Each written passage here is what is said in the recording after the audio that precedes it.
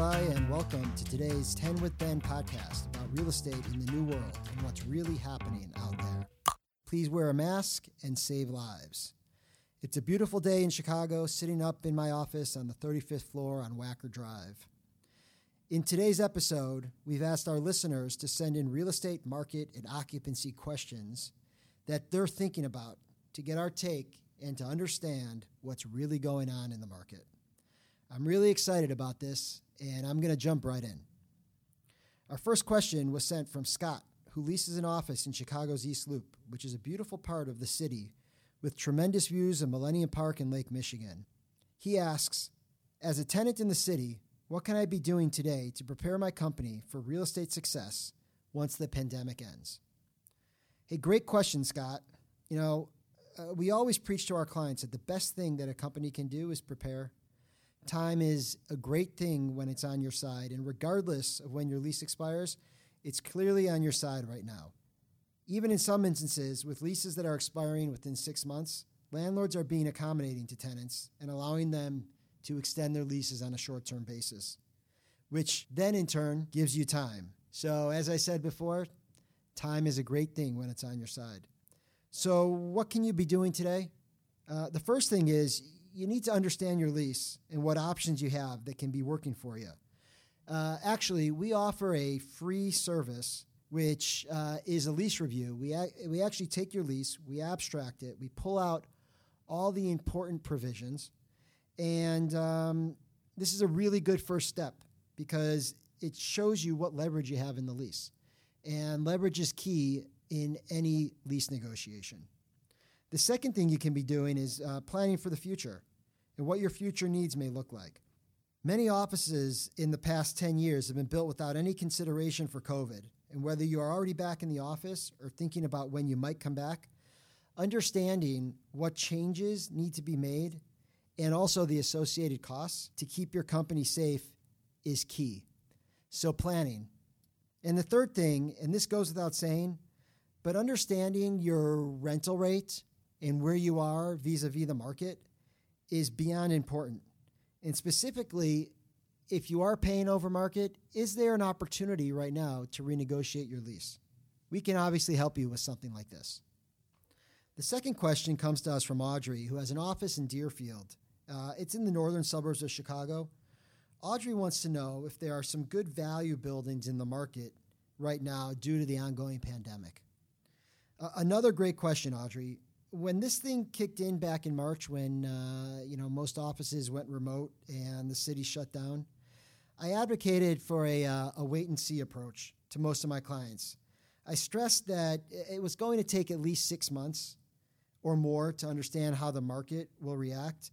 Well, here we are 7 months later, and there really hasn't been a huge shift in the rental rates, at least on the surface. But that does not mean that things have not changed and there are not value deals out there, because there are. They're just not being promoted on a widespread basis. Just last week, a landlord called me to tell me that they would be sending a proposal with a rental rate that was more than $4 per square foot under the published asking rate and the rates that they'd been quoting to brokers. We're seeing some landlords that are really fishing to see if the deal is real, and if it is, they're going to do everything they can to make it. We're also seeing concessions like abatement being pushed up, and tenant improvement dollars are going a lot farther right now, and that's really because the contractors they're just not as busy as pre-pandemic, and so costs have come down on that side of things. So, we're on the street. We are talking to buildings and owners and really getting a good sense of where those deals are and where you can land one of those great deals. The third question comes to us today from Jack. He's got an office in the West Loop. And he asked me, he says, if you can look into your crystal ball and tell me what office space will look like in Chicago 5 years from now. And that's a really tough question, actually, Jack. It's hard, especially now with the pandemic, to give you a sense of, 5 years from now, the market's going to be just, booming. In fact, over the years, we've seen a lot of changes. in the market and how companies utilize office space. Some of this has been somewhat predictable, primarily because the costs associated with real estate. It made sense for law firms to go to a uniform size office for all partners and actually all attorneys, whether you're a partner or an associate. By doing this, they were able to shrink their footprints pretty significantly, which in turn led to larger profits. Same thing can be said for tech firms. By going to a more open environment, there was more collaboration amongst the employees.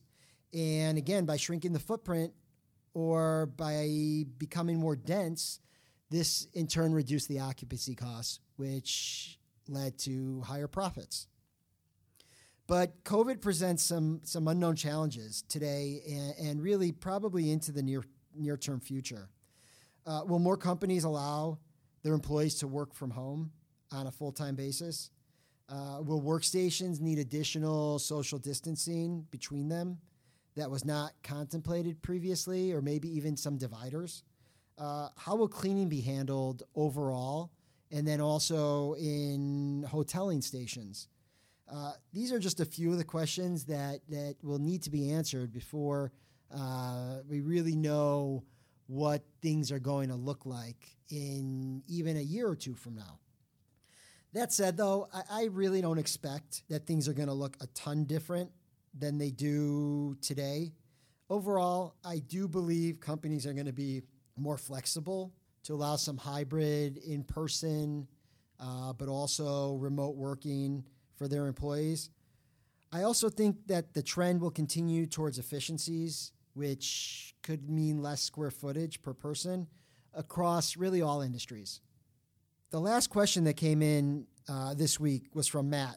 He has a lease that expired actually in July of this year, and he decided to close the office until there's certainty on the pandemic ending, having all of his people go remote.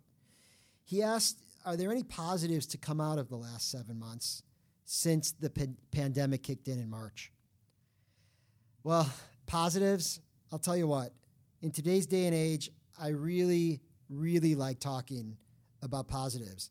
And Matt, frankly, you have one that's undeniable. You were able to save quite a few dollars on rent since you had a lease that rolled during the pandemic, and you've taken your firm virtual. This is obviously not the case for everybody. The stars maybe weren't aligned, and you've got a lease that's up in 5 years from now. But for you, you were planning to relocate anyhow. And since you were already relocating, it made for an easy decision to put everyone remote, save some money on rent. Matt, the harder thing for you is, and other firms in the same situation, is going to be deciding when to get back into the office. But, in the current conditions, whether that's a few months or 6 months or even 12 months from now, there's sublease space that's coming on the market so fast and furiously right now. Most likely, you'll be able to find an office, plug and play that won't require a big build out, and you'll be able to get in very quickly. So that's really good news. Another positive is that most people have figured out how to balance work and life. This is difficult when you're used to being in the office 8 to 12 hours a day. But, for most, that's not the case right now. I know many of my peers who used to arrive at the office even at 7 or earlier in the morning. They've restructured their day to spend more time with their kids, work out in the morning, and really peace of mind is key. It allows you to thrive during the day and in the office. And so, many have learned that, you can really have it all.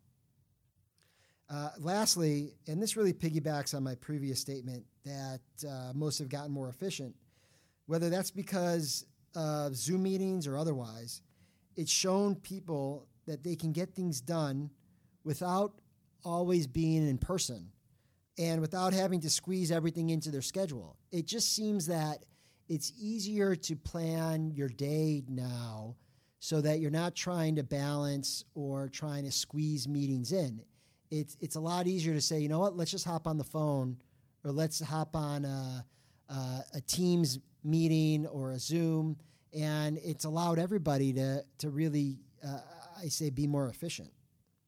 overall, I think we can all agree that the last 7 months have been a learning experience for everybody. But there's a ton of good that's come of it in real estate and in life. And I personally expect to incorporate many of these things into my post-COVID life, and I'm hoping that post-COVID life happens soon. Well, that's it for today, everyone.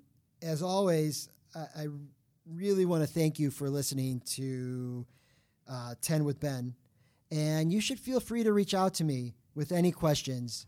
I can be reached by phone at 773-562-5263 or by email at bazulay@bradfordallen.com. Until next time, stay safe.